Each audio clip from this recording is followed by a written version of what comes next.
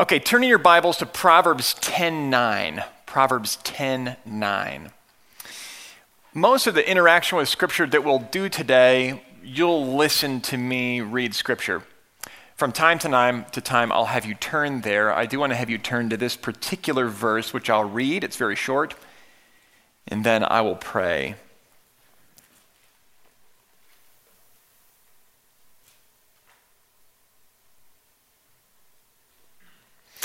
Proverbs 10:9, whoever walks in integrity walks securely, but he who makes his way crooked will be found out.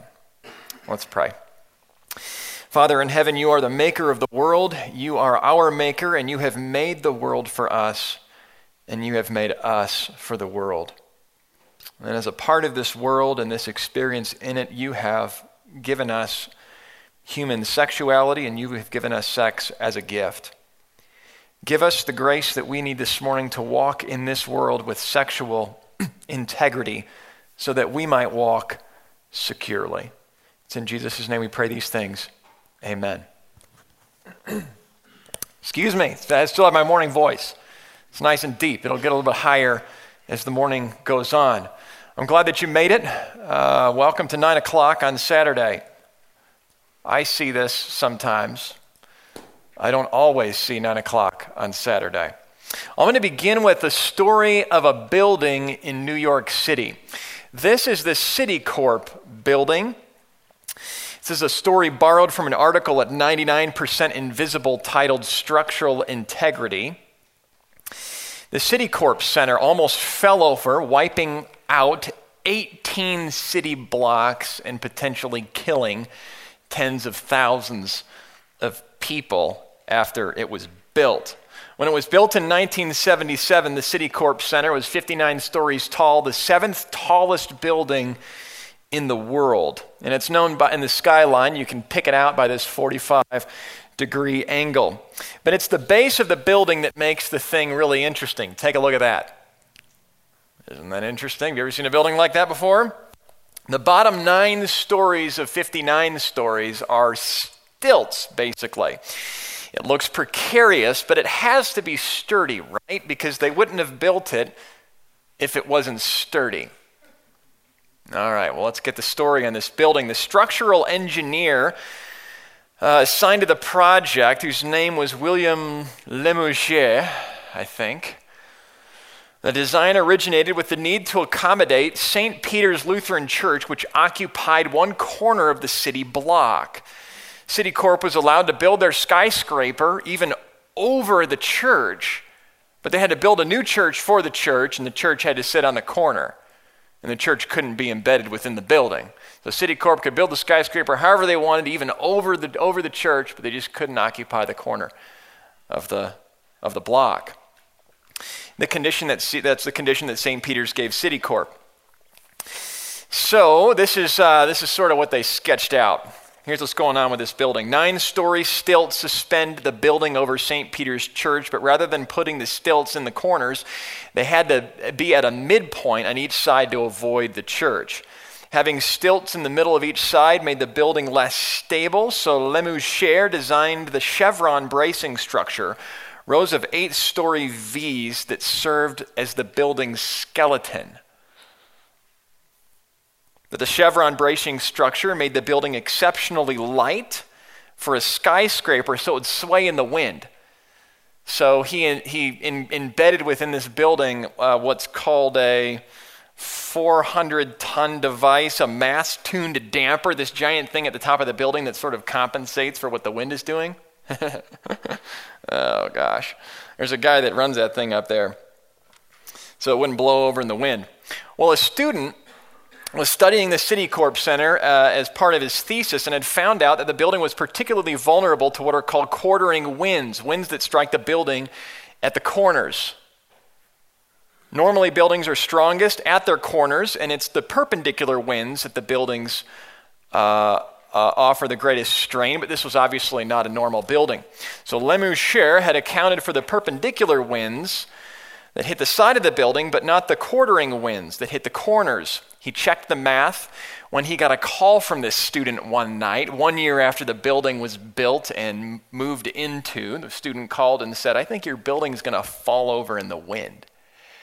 So he checked the math, and sure enough, yes, the building would fall over in the wind. He did the math, once every 55 years, a storm would roll through New York City that would knock the thing flat over. Once every 55 years, but really it's once every 16 years realistically, because a storm of that nature would likely take out the electricity, which would kill the mass-tuned damper, which would mean that it didn't have this compensating mechanism in the wind. Something like 5 minutes at 70 miles an hour with the wind, and the building goes like this. Boom. The building doesn't crumble like this. The building literally falls over like a domino. This is why it would create 18 city blocks worth of trouble and kill tens of thousands of people. You can see Manhattan, you can see the Central Park from the building, and it probably would have reached the domino effect all the way to that point. So Lemu Sher and his team worked with the Citicorp higher-ups to coordinate emergency repairs in the building with the help of the NYPD. They worked out an evacuation plan spanning 10 city blocks, had 2,500 Red Cross volunteers on standby, and hardly any of these people even knew what was going on. This was happening in secret in the night. There was men would enter the building when it was empty, and they would reinforce some of the chevrons with I don't know, metal. They would do some work on it, make it stronger. There's the word right here, I forgot what it was. Anyhow, they quit at daybreak. People would come in the building, and no one knew this was going on. They were very nervous that the New York Times would catch on and publish a story about the building that might fall over. And in fact, the structural engineer got a call from the New York Times. But the next day, he returned the call, and that next day, they went on strike. So no one ever found out. It wasn't until the 90s, over a decade and a half later, that somebody overheard the story at a cocktail party in New York City, picked it up, and then threw it to, I think, the New Yorker. Isn't that great? There's a little video on it you can watch, and it's about an hour long. It's a great, great video on a crazy, crazy, crazy building. All right. There's from the bottom. There's a storm rolling in while they're doing the repairs. It changed course, which is a good thing. So now you got a story to tell about a building. Well, here we are. Well, when a building has structural integrity, there are all kinds of wonderful things that can happen and take place in that building down the generations. When a person, a family, a church, a community has sexual integrity, all kinds of wonderful things can happen down the generations. And there's a lot at stake in getting structural integrity right with a building, and there's a lot at stake in getting sexual integrity right in our lives. And this starts with the men, and that's why we're here today, guys. That's why we're here today. It starts with us. A seminar is titled Building Lives with Sexual Integrity. The language of sexual purity is what we would usually use for a seminar like this, and it's good language. It's sort of well-worn, at least in my imagination. So I wanted a new image to help freshen up some of the Bible's teaching on the importance of getting sex right. So sexual integrity it is.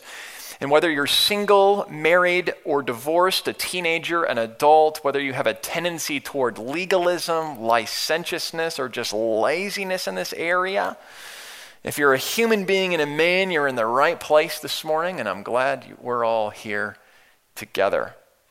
We're different in many ways, but you're also in the room with a bunch of people who, like us, are sexual sinners. All of us we experience shame, we need help from God, and apart from Him, we are helpless, and a lot of us in this particular area do now or have felt utterly helpless to control ourselves.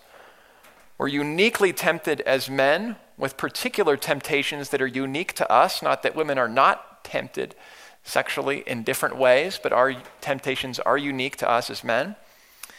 And finally, we're here together if we're in Christ, and that's who we share in common. So even more fundamentally than our manhood, we share the Lord in common if our faith is in Him. So praise God that we're here.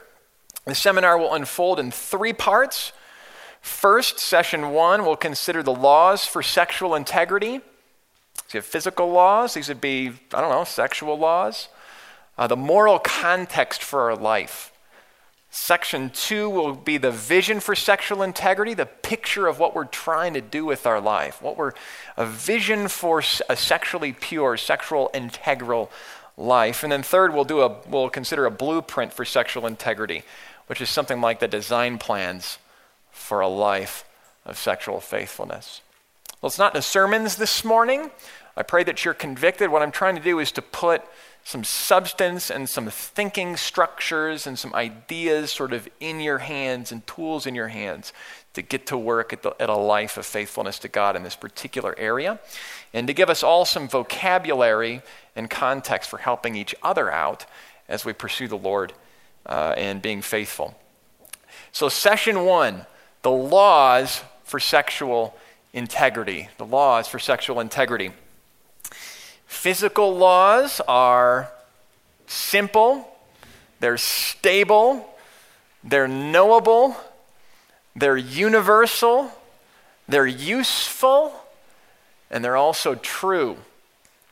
We don't decide physical laws, we discern physical laws. And just as getting the physical structure of the world will make or break, getting the physical structure of the world right will make or break a building, pun intended, so getting the sexual moral structure of the world right will make or break even more important things like human lives and human relationships and families and communities and even eternities. So we are, men in this room, the guardians of one of the world's most powerful forces for good, and when abused, for destruction. You and I are the guardians for one of the world's most powerful forces for good, or when abused, destruction, and that is sex. You have the power as a human being to bless generations and people in your life by the right use of this simple and powerful thing. And you have the power to destroy lives in generations through the misuse of this simple and powerful thing. Now, of course, some of us are here and we are here feeling ashamed and embarrassed and hopeless with where we've brought ourselves. I say what I just said by way of warning and to heighten the seriousness of the matter. But of course, we frame all of this within the context of the gospel of Jesus Christ, where God comes to sinners like us. He gives us over sometimes to what we want so that he can show himself faithful when he turns us to himself by his grace and saves us with his gospel and delivers us from sin's power. So if you're here this morning with shame and regret, know that God so loved the world that he sent his only Son, that whoever believes in him would not perish but have eternal life. That God has sent Jesus to address us in our worst and grossest and most destructive sins. And yet God's gospel saves us from the power of sin and redeems us to God for a life that is new and is characterized by newness and is characterized by holiness. And so you have his Holy Spirit, if you know the Lord, that empowers you to obey and to change. And so if you don't feel like you can change this morning, you feel like you're a slave to your passions, if your faith is in the Lord Jesus, it is actually true that you can. And I hope that this seminar will help give you that hope. A lot is at stake. So let's discern what kind of moral universe we're living in, the laws for sexual integrity. In this section, I'll be giving you 7 laws for sexual integrity, not laws as in commands, but laws as in the way things are laws.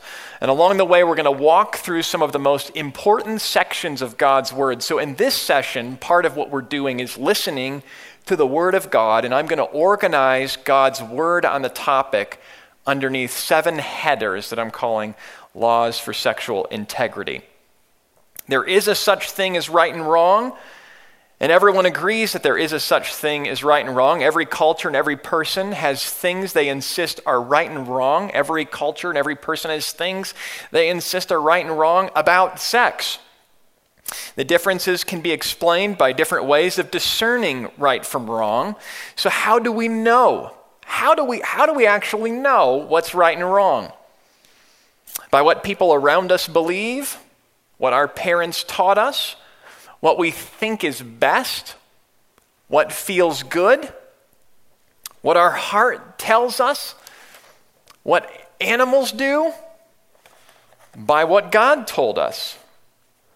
Well, we could sum up our options under these two headers, two broad approaches. One is evolving moral knowledge rooted in mankind. This is where morality is a social construct. We make it up. Basically, it changes depending on where you are and when you live. And if this isn't the way that you approach morality, recognize that this is the air that we are breathing in every commercial, every show, and anything that we read. An evolving morality that transforms with the winds of time and where you live and when you live. Other kind of moral knowledge would be revealed moral knowledge rooted in a personal God, where morality is fixed and does not change. It comes to us from God, who means for us to understand what he had in mind, to pick up what he put down, who reveals to us the way that he made the world. So it's either evolving and changing with time, or it's fixed and revealed. Leads us to our first law, the law of moral knowledge. The law of moral knowledge. For each law, I'll give you a question.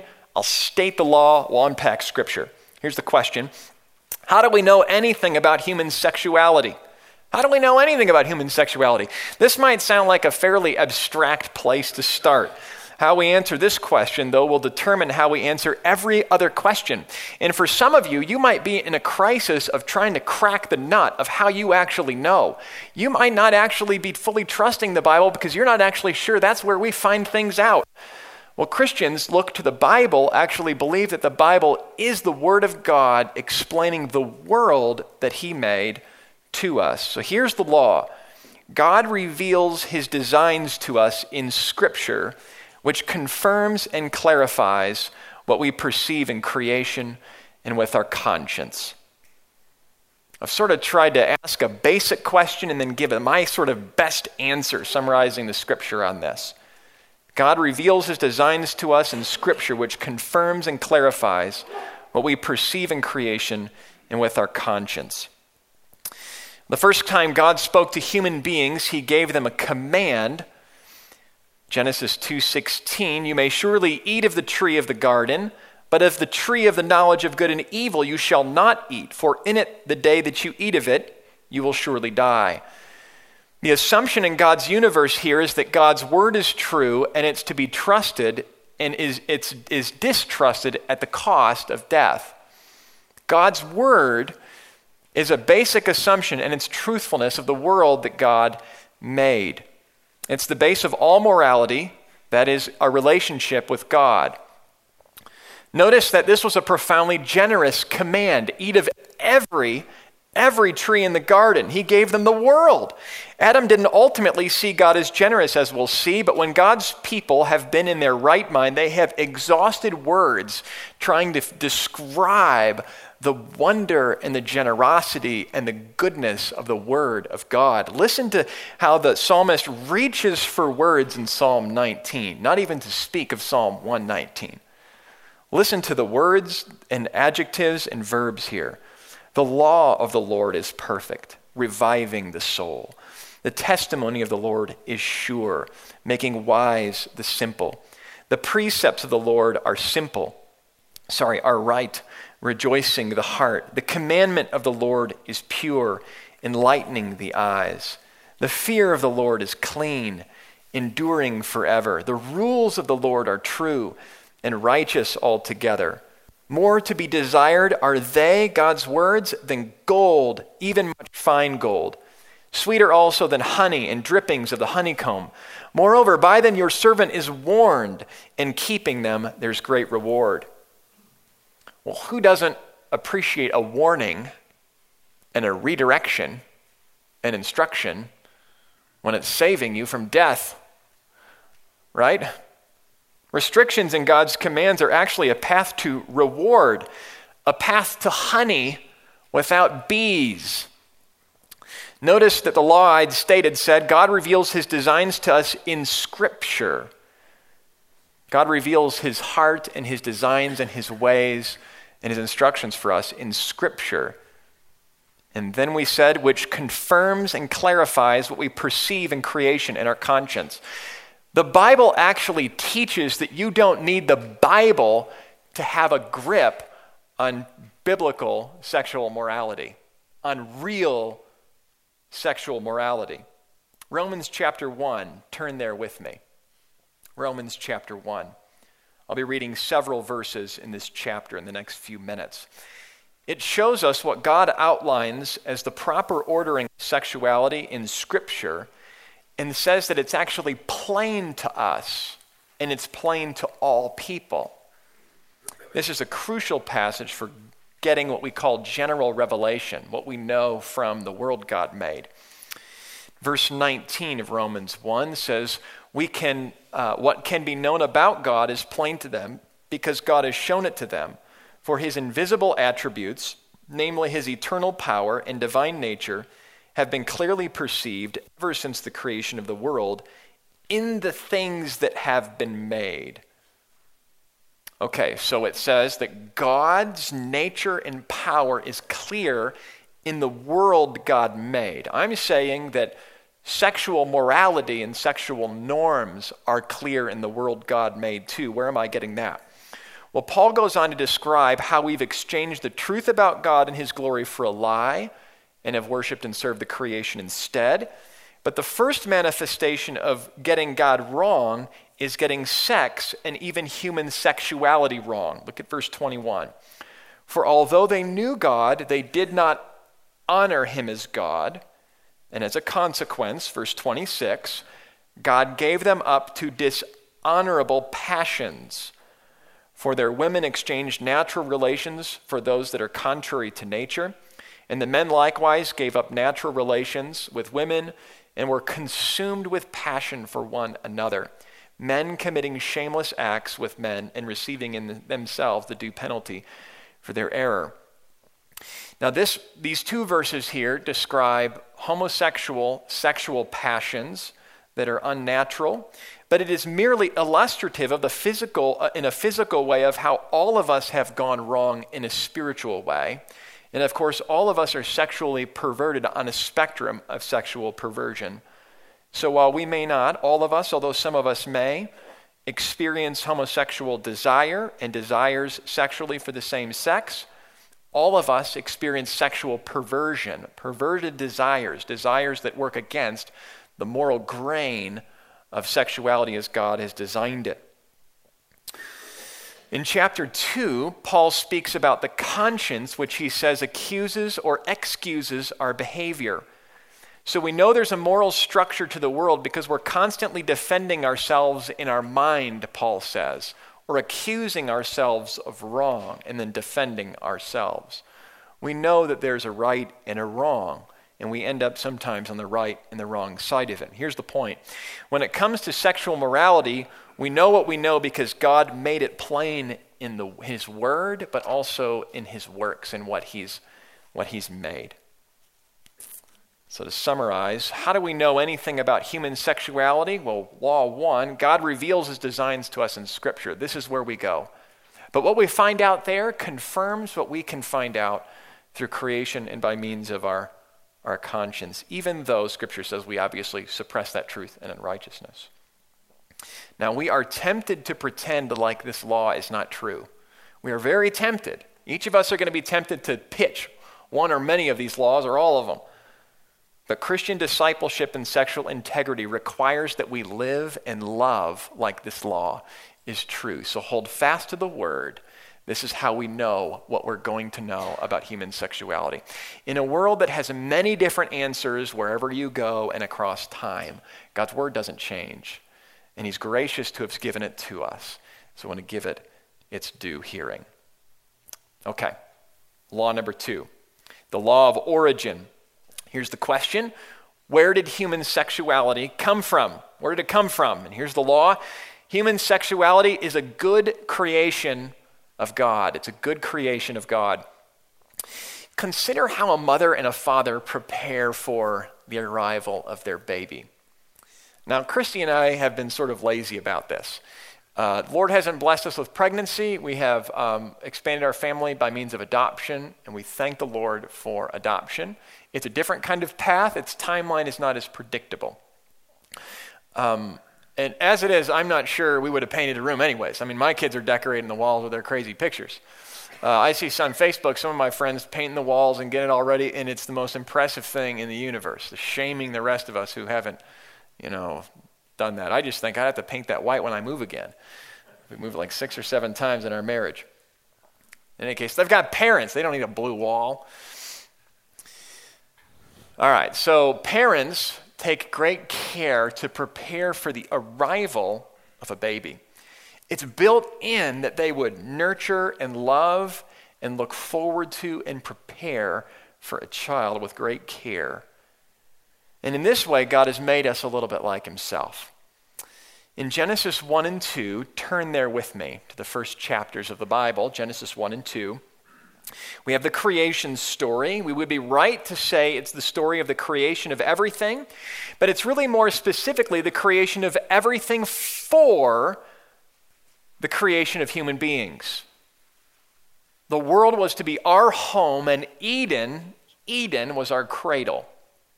We were to fill the earth.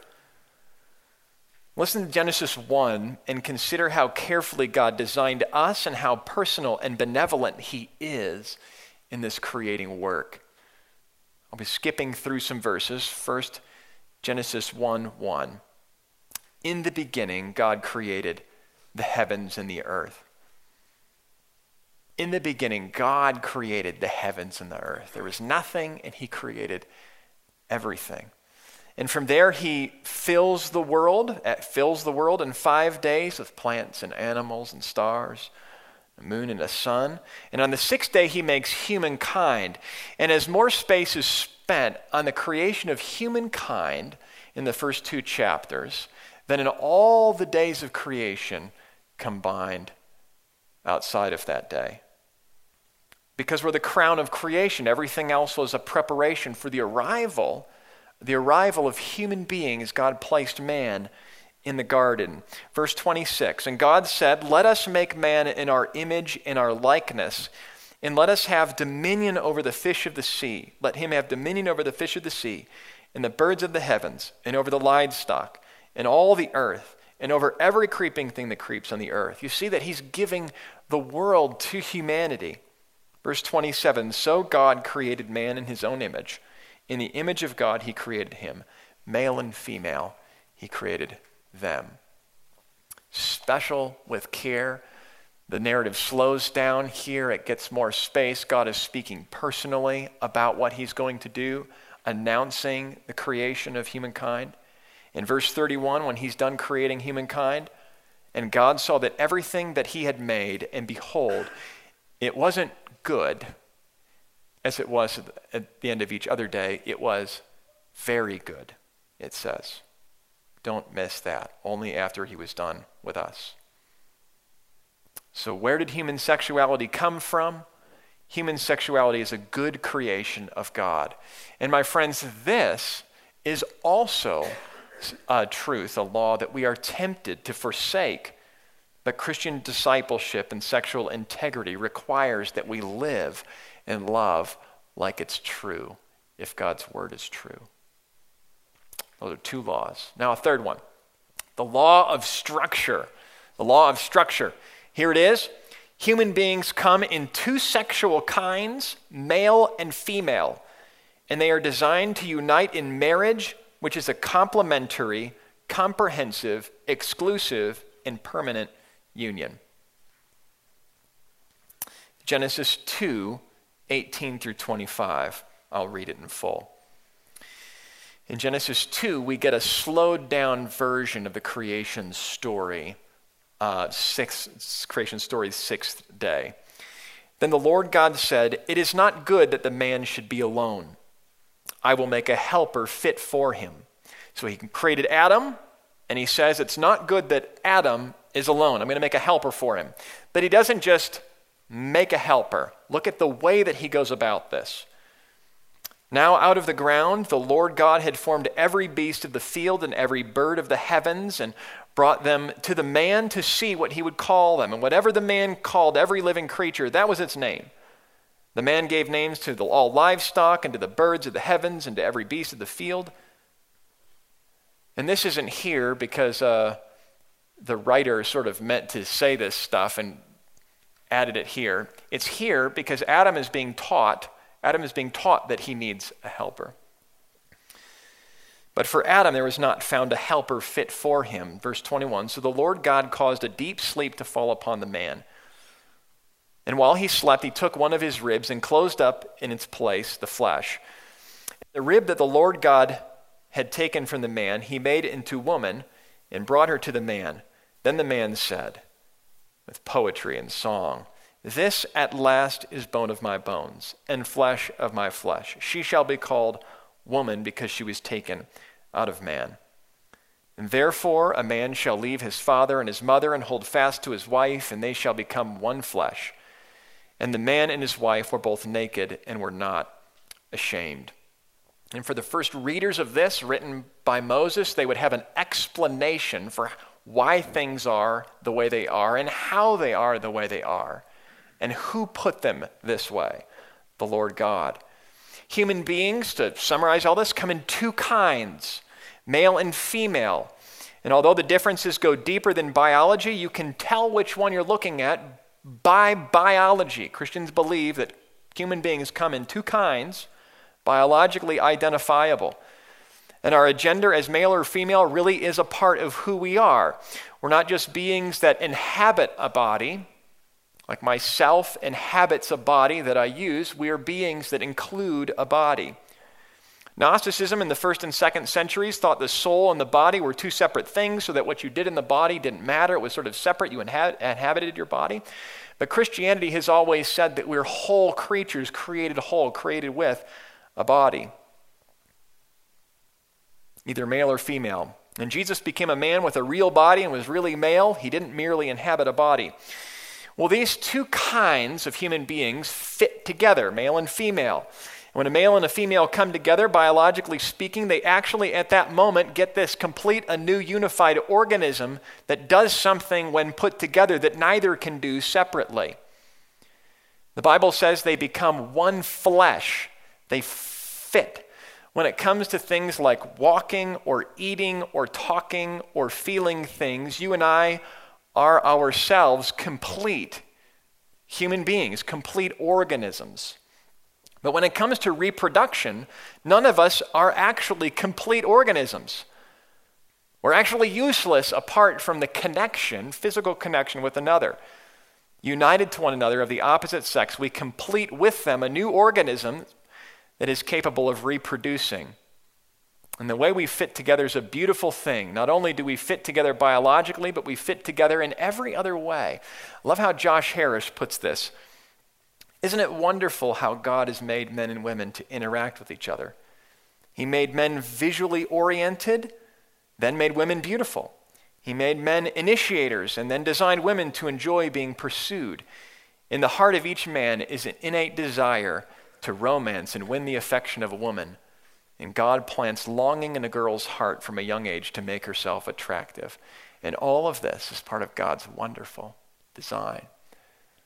Now, all of us aren't the way that we should be in our hearts, but the way that God made us is to go together in a beautiful way that displays God's glory. And when male and female come together sexually in this way, they have the power to make a baby, to make another human being. Now, they will come together for other purposes in sex, but that's the biological thing that this one flesh united organism can actually do and uniquely do. And it's for this reason and others that men and women don't just come together and come apart, but are meant to come together and to marry.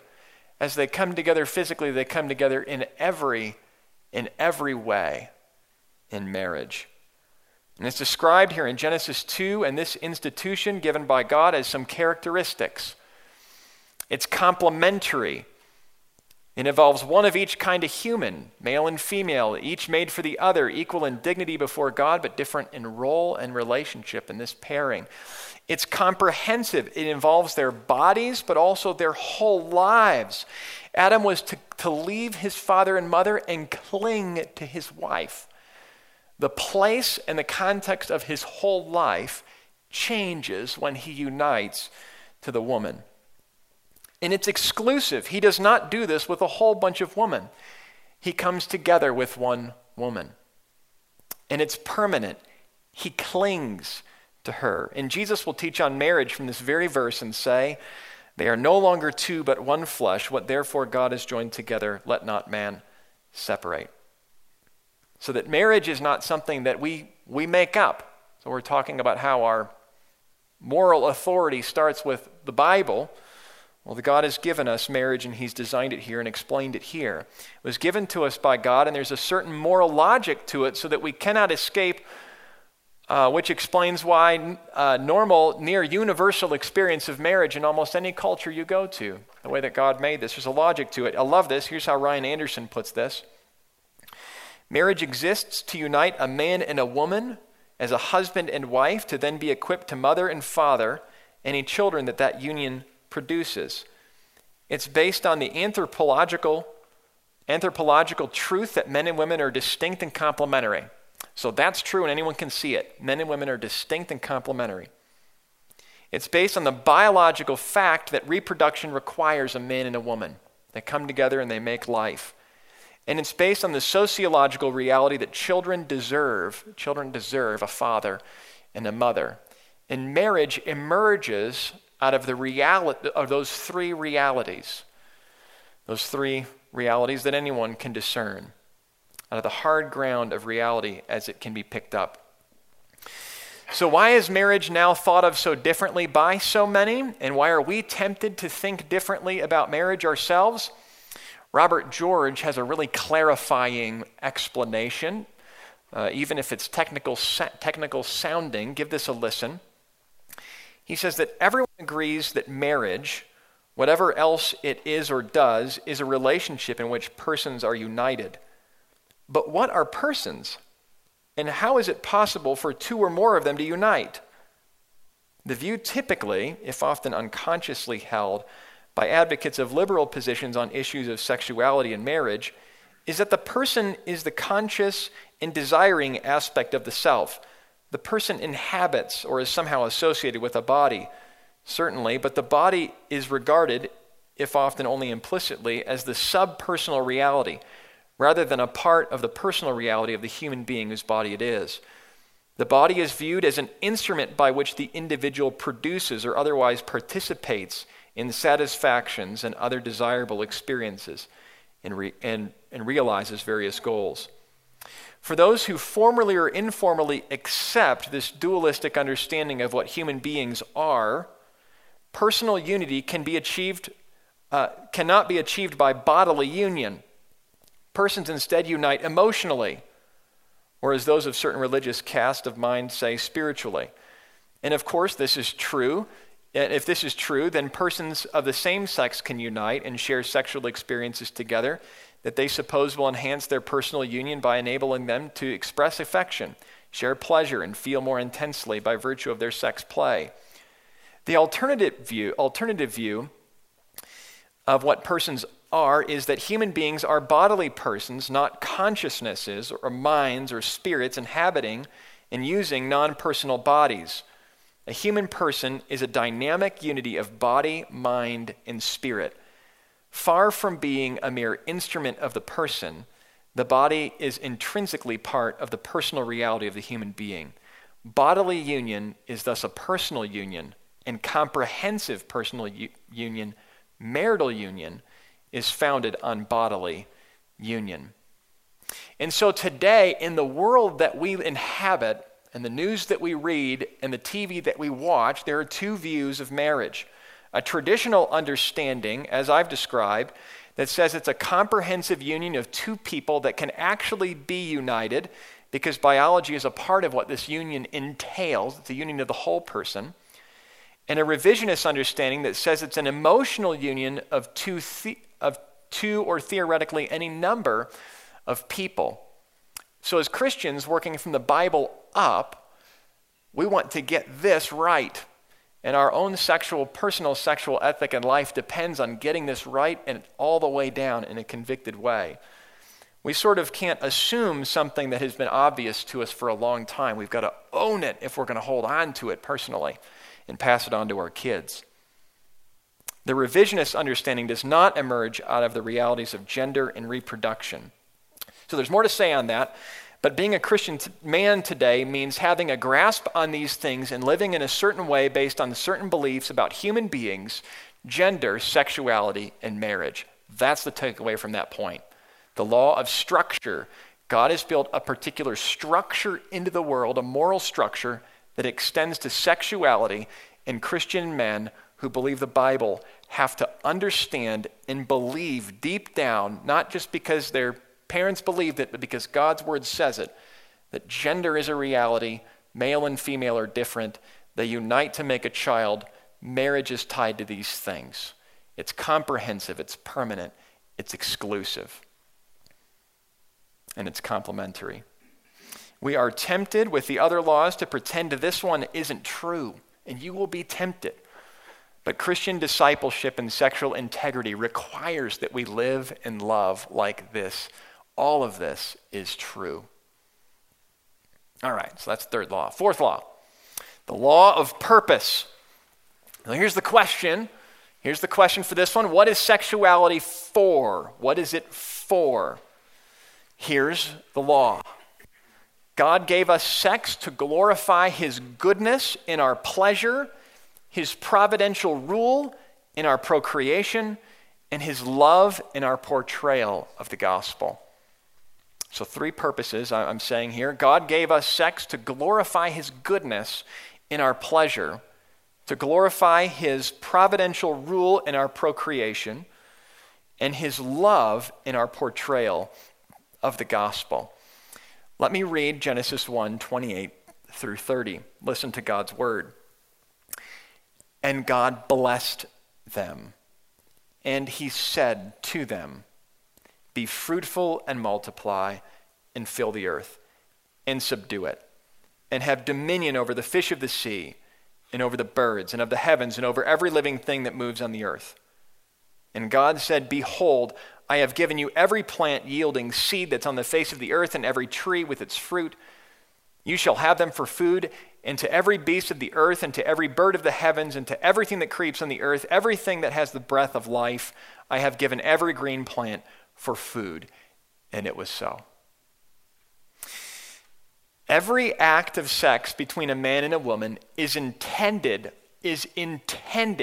for our happiness, our pleasure. Now this pleasure, this happiness has a few layers to it. It's physical, yes, but it's also a total person pleasure, emotional, psychological, relational, spiritual. And sex is meant to make our lives better and good and great, not just for the moments of pleasure that it provides, but for the way that it enhances the relationships in our life, particularly our marriage, and the way that out of the context of that marriage, fused together in a special way with the glue of the bedroom, blesses the children that it creates and the people that encounter that marriage and that family. Sex blesses the world as it blesses couples in their marriage and strengthens them for the work God called them to do. Every act of sex between a man and a woman is intended for our happiness. It is a bodily function, but it is not like other bodily functions because it is not merely a bodily function. It's tied to much deeper joys. Every act of sex between a man and a woman is intended for our happiness and our pleasure. And every act between a man and a woman has the potential to create human life. And marriage should be open to human life and the creation of human life from that marital union. This procreation is part of God's providential care for the world. He set up the world so that he would give the world to human beings as his representatives in the world, and then deploy them to multiply themselves over and over again and to spread his glory and his image throughout the whole earth. He loves life, and he made us to love multiplying life. It's not merely, pleasure and sex, a mechanism for getting us to reproduce, although it does do that. It blesses us with pleasure in many things, but part of it is God's spreading of his glory throughout the earth and the multiplying of human beings. But more than pleasure or procreation, marriage, sex, is also a picture. It's a picture of an even greater gift to humankind, the gift of God himself to us through the gospel. Listen to Paul's words in Ephesians 5, an exhortation to husbands, underneath which is some of the most beautiful and richest truth in the world. It's like where the deepest thoughts and truths of the universe meet the most practical moments of our lives. Husbands, love your wives as Christ loved the church and gave himself up for her, that he might sanctify her, having cleansed her by the washing of water with the word, so that he might present the church to himself in splendor, without spot or wrinkle or any such thing, that she might be holy and without blemish. In the same way, husbands should love their wives as their own bodies. He who loves his wife loves himself, for no one ever hated his own flesh, but nourishes and cherishes it, just as Christ does the church, because we're members of his body. He quotes Genesis, "Therefore a man should leave his father and mother and hold fast to his wife, and the two shall become one flesh." This mystery is profound. I am saying that it refers to Christ and the church. Let each one of you love his wife as himself, and let the wife see that she respects her husband. Every act of sex in marriage, men, as it is intended to bless the wife and nourish her and love her, is a picture of God's love for us in the gospel. And if that sounds mysterious, then you're hearing it right. Paul says this is a profound mystery. God, in the way that he put life together, marriage together, was doing something really, really deep in picturing the gospel of Jesus Christ. Jesus, who dies for sinners on the cross, in love, in extravagant, crazy love, pursuing his bride, the church. We picture that in our marriages. We are not taking in marriage, although we receive much. We're giving in marriage, in sex, to our wives. And this is one distinction between the world and the church, where for us, marriage is an act of giving, and we receive even in our giving. It's a blessing. It's a means of love. So what is human sexuality for? God gave us sex to glorify his goodness in our pleasure, to glorify his providential rule in our procreation, and to glorify his love in our portrayal of the gospel. And my friends, we are tempted to pretend this law is not true.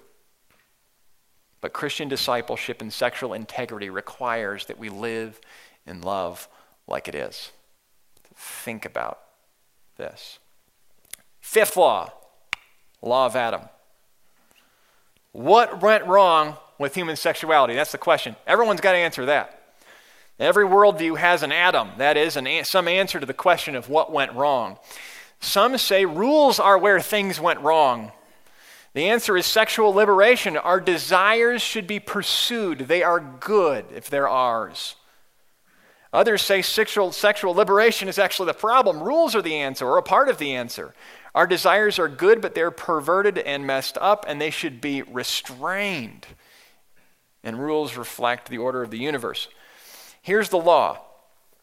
Because of Adam's sin, every human being is born sexually perverted, creatively and destructively seeking sexual fulfillment in ways that ignore the Creator, reject his design, and distort his intent.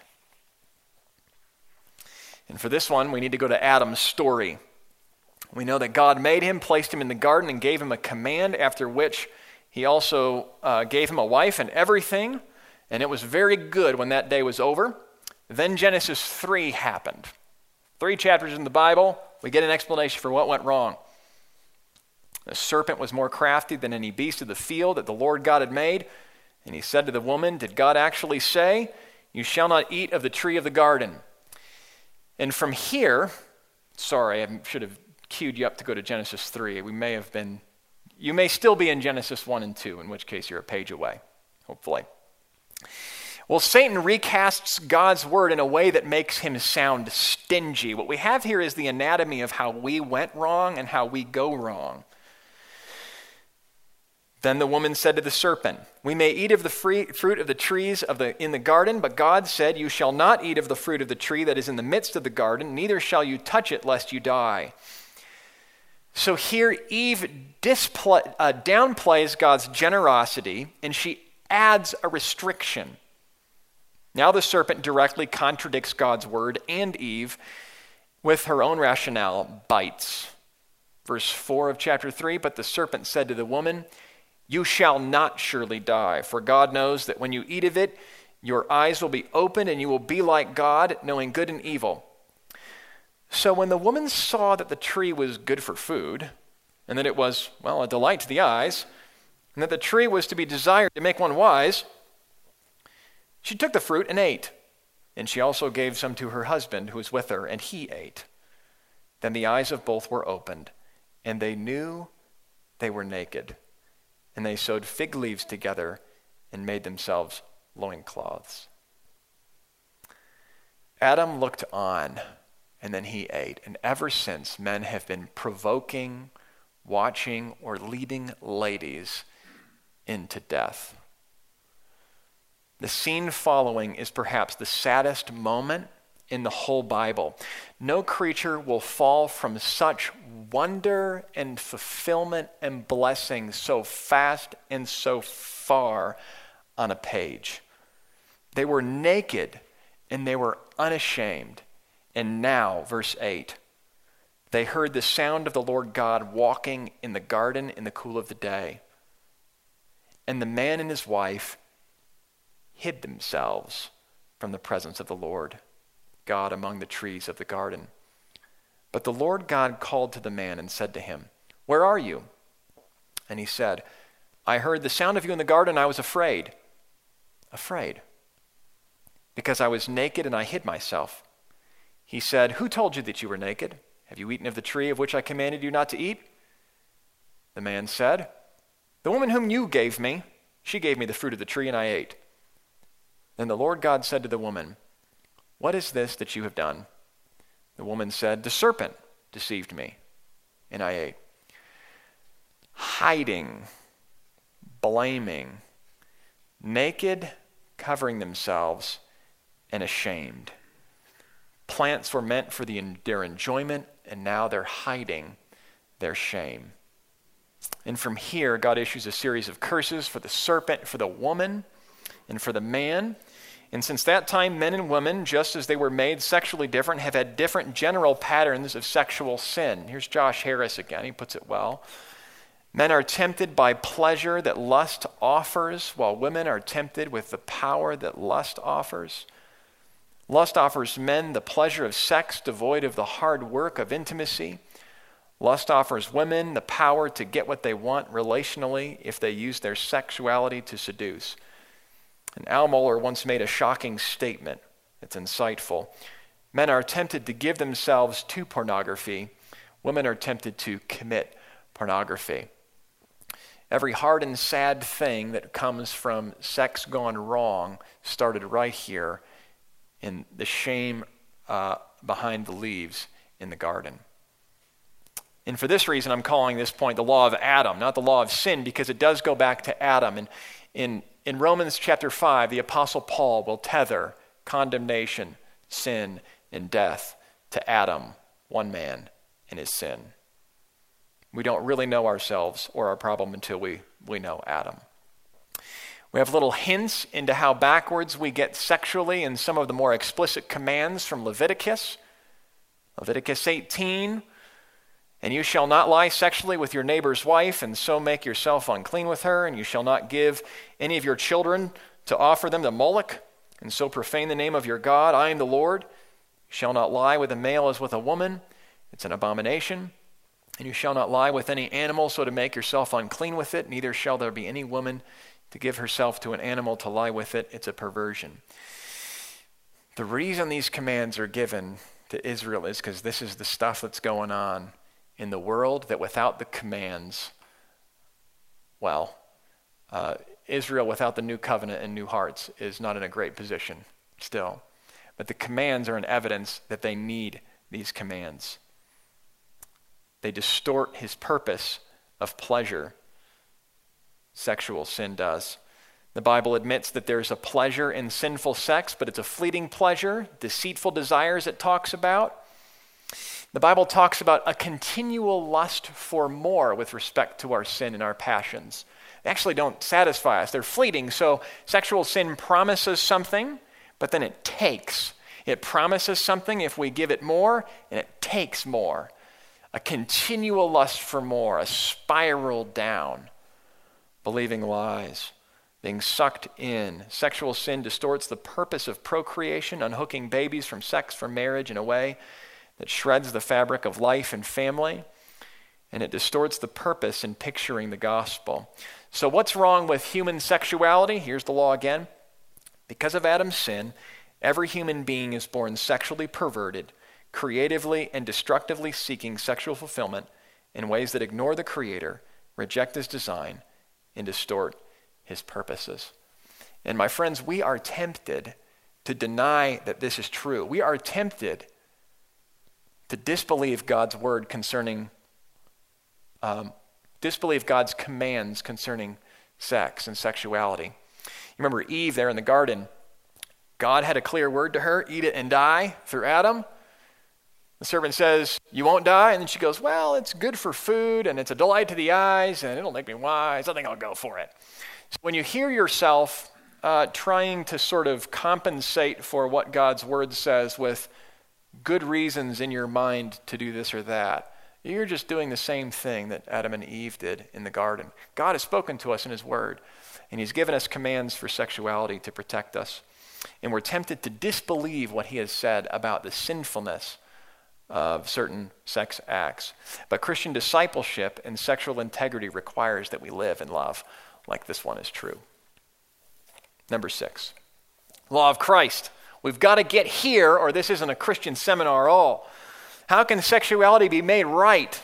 There's no hope unless we've got a good answer to this one. We've got a great answer. Every worldview has a Christ, some kind of answer to the problem. If the problem with sexuality is all the restrictions that cultures put on it, then the answer is to indulge our desires. But we know better. Shoot, we'd know better just from watching this play out in the world around us and maybe in our own lives. But from Scripture, God has told us better.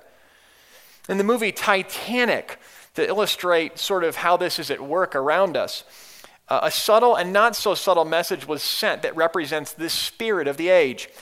And this is from, I think her name's Linda Hirschman's book. I meant to bring it to show you to you. I forgot the name of it too. It's a good book. It might not even be Linda Hirschman. I think that's a different author. In any case, it's by Crossway, and it's yellow and pink and red, and it's about sexual morality. It's a great book. It's that thick. Okay, that's a proper citation. Heimbach, there it is, page 34. Here's a quote. James Cameron, the director of Titanic, told viewers the movie was not the usual romance story because it had a morally inspiring religious message. Okay, Titanic. This is what the writer's saying, director. Rose, the heroine, in the opening scene, credits Jack, a fellow passenger, not only with saving her physically when the ocean liner sank, but saving her in a spiritual sense as well. In her words, he saved me in every way that a person can be saved. From the story she tells in the Titanic movie, it is clear that Rose's inclusion of a spiritual salvation relates to premarital sex she had with Jack just hours before the ship went down. The calm means that she was saved spiritually, reached a higher dimension of spirituality through what the Bible calls sexual sin. So you see how we're exactly backwards.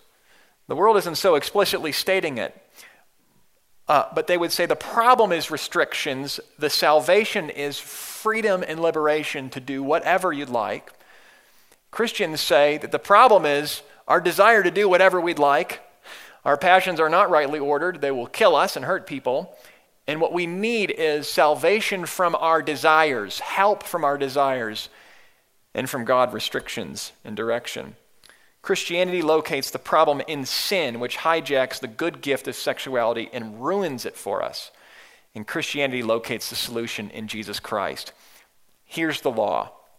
Number 6, because of Christ's work, humans can be redeemed, which includes the forgiveness of our sexual sins, freedom from the power of sexual desire, perverted, and reconciliation to God, who is immeasurably greater than his gift of sex. 1 Corinthians 6 is a passage you need to highlight in your Bible. Or do you not know that the unrighteous will not inherit the kingdom of God? Do not be deceived. Neither the sexually immoral, nor idolaters, nor adulterers, nor men who practice homosexuality, nor thieves, nor the greedy, nor drunkards or revilers, nor swindlers will inherit the kingdom of God. And such were some of you. But, one of those huge contrast passages, but you were washed, you were sanctified, you were justified in the name of the Lord Jesus Christ and by the Spirit of our God. Such were some of you. That were word is so profound. It assumes a few things, two things. First, that we were, as this passage describes, sinners condemned, not inheriting the kingdom of God. If you believe that word were, you believe that everyone on that list, which is all of us, was not inheriting the kingdom of God, was outside of a relationship with God and under his condemnation. But second, it's the word were. It was the case. People that were condemned and outside of God's favor, not inheriting the kingdom of God, now are. And how? Through Jesus Christ. And how is it that we are now no longer the kind of people we used to be? So not just saved from its penalty, but we're different people. We were washed, sanctified, justified, and given the Holy Spirit. In other words, our sins were dealt with and we're reconciled to God. We once hid from God in shame and weren't acceptable to him, and now we're united to him. We no longer hide, but we know him. Listen to 1 Thessalonians 4, verse 3.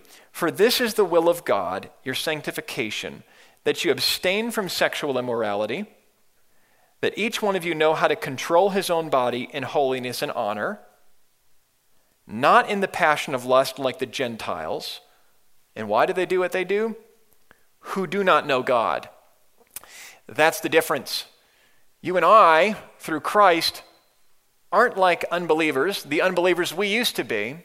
And what happened? Through Christ, now we know God. Now we know God. Now we're not hiding. Now we're accepted because of Christ. I love this paragraph. We don't just know about him, we know him when his Holy Spirit's in us. Law 7, the law of eternity. How will human sexuality end? Every worldview has a view of history. Some say it's evolving and progressing. They tend to see an innovation in sexuality as a good thing, a progress forward toward improvement. They tend to see human nature as changing and evolving, and morals changing and evolving with it. Christians see history as progressing, but progressing toward a particular end. Things progress forward, but this progression can involve digression and disintegration morally, not always improvement. And we tend to see human nature as unchanging, and thus changes in behavior may or not be an improvement. So we believe in the progress of history, but not the inevitable improvement with every change that humans bring about. Here's the law. Human sexuality is unique to this age as a teacher and a taste of the age to come. Our ultimate horizon is a new creation where there is no marrying, Just a few weeks ago, we heard a sermon from Ryan from Mark 12, where Jesus says, "Is this not the reason you were wrong to the scribes? Because you know neither the scriptures nor the power of God? For when they rise from the dead, they'll neither marry nor are given in marriage, but are like angels in heaven."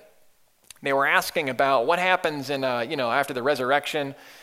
Guy had his wife die and then married another. So which one's he married to in heaven? Jesus says, "You're out of your mind. There's no marrying in heaven. We're like the angels." He pulls back the curtain a bit. Marriage is one of the best things this world has to offer, and we won't miss it. Revelation 19. Listen to how loud this is.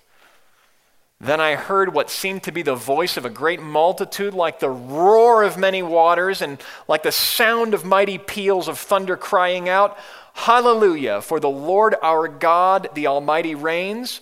Let us rejoice and exult and give him the glory. For the marriage of the Lamb has come, and his bride has made herself ready. It was granted her to clothe herself with fine linen, bright and pure, for the fine linen is the righteous deeds of the saints.'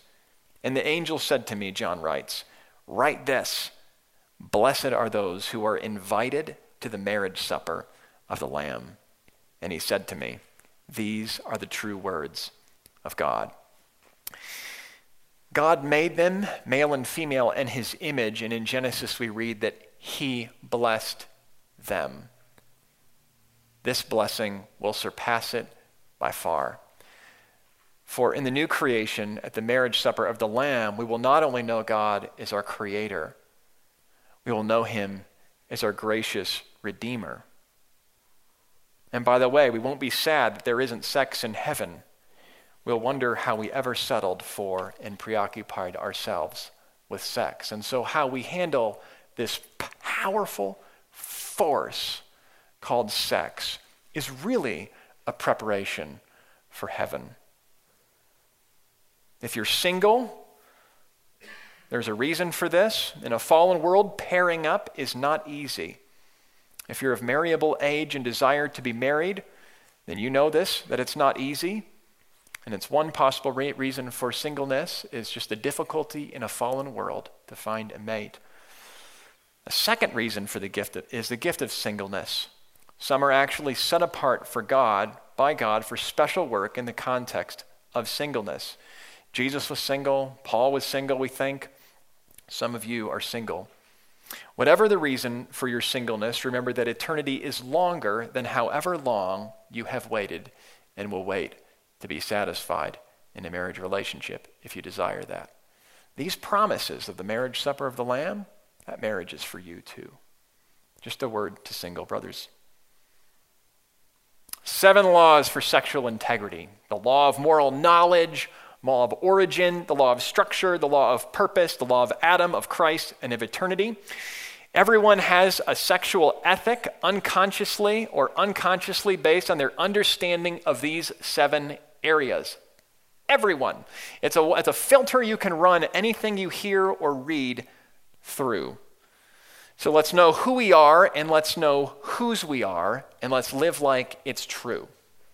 Like physical laws, these sexual laws are simple, they are stable, they are knowable, they're universal, they're useful, and they're true. We don't decide them, we discern them, and we delight in them. That's session 1. Let's take a 10-minute break. 5-minute break. Go to the bathroom. Back here at 15:15. We'll start at 15:15 sharp.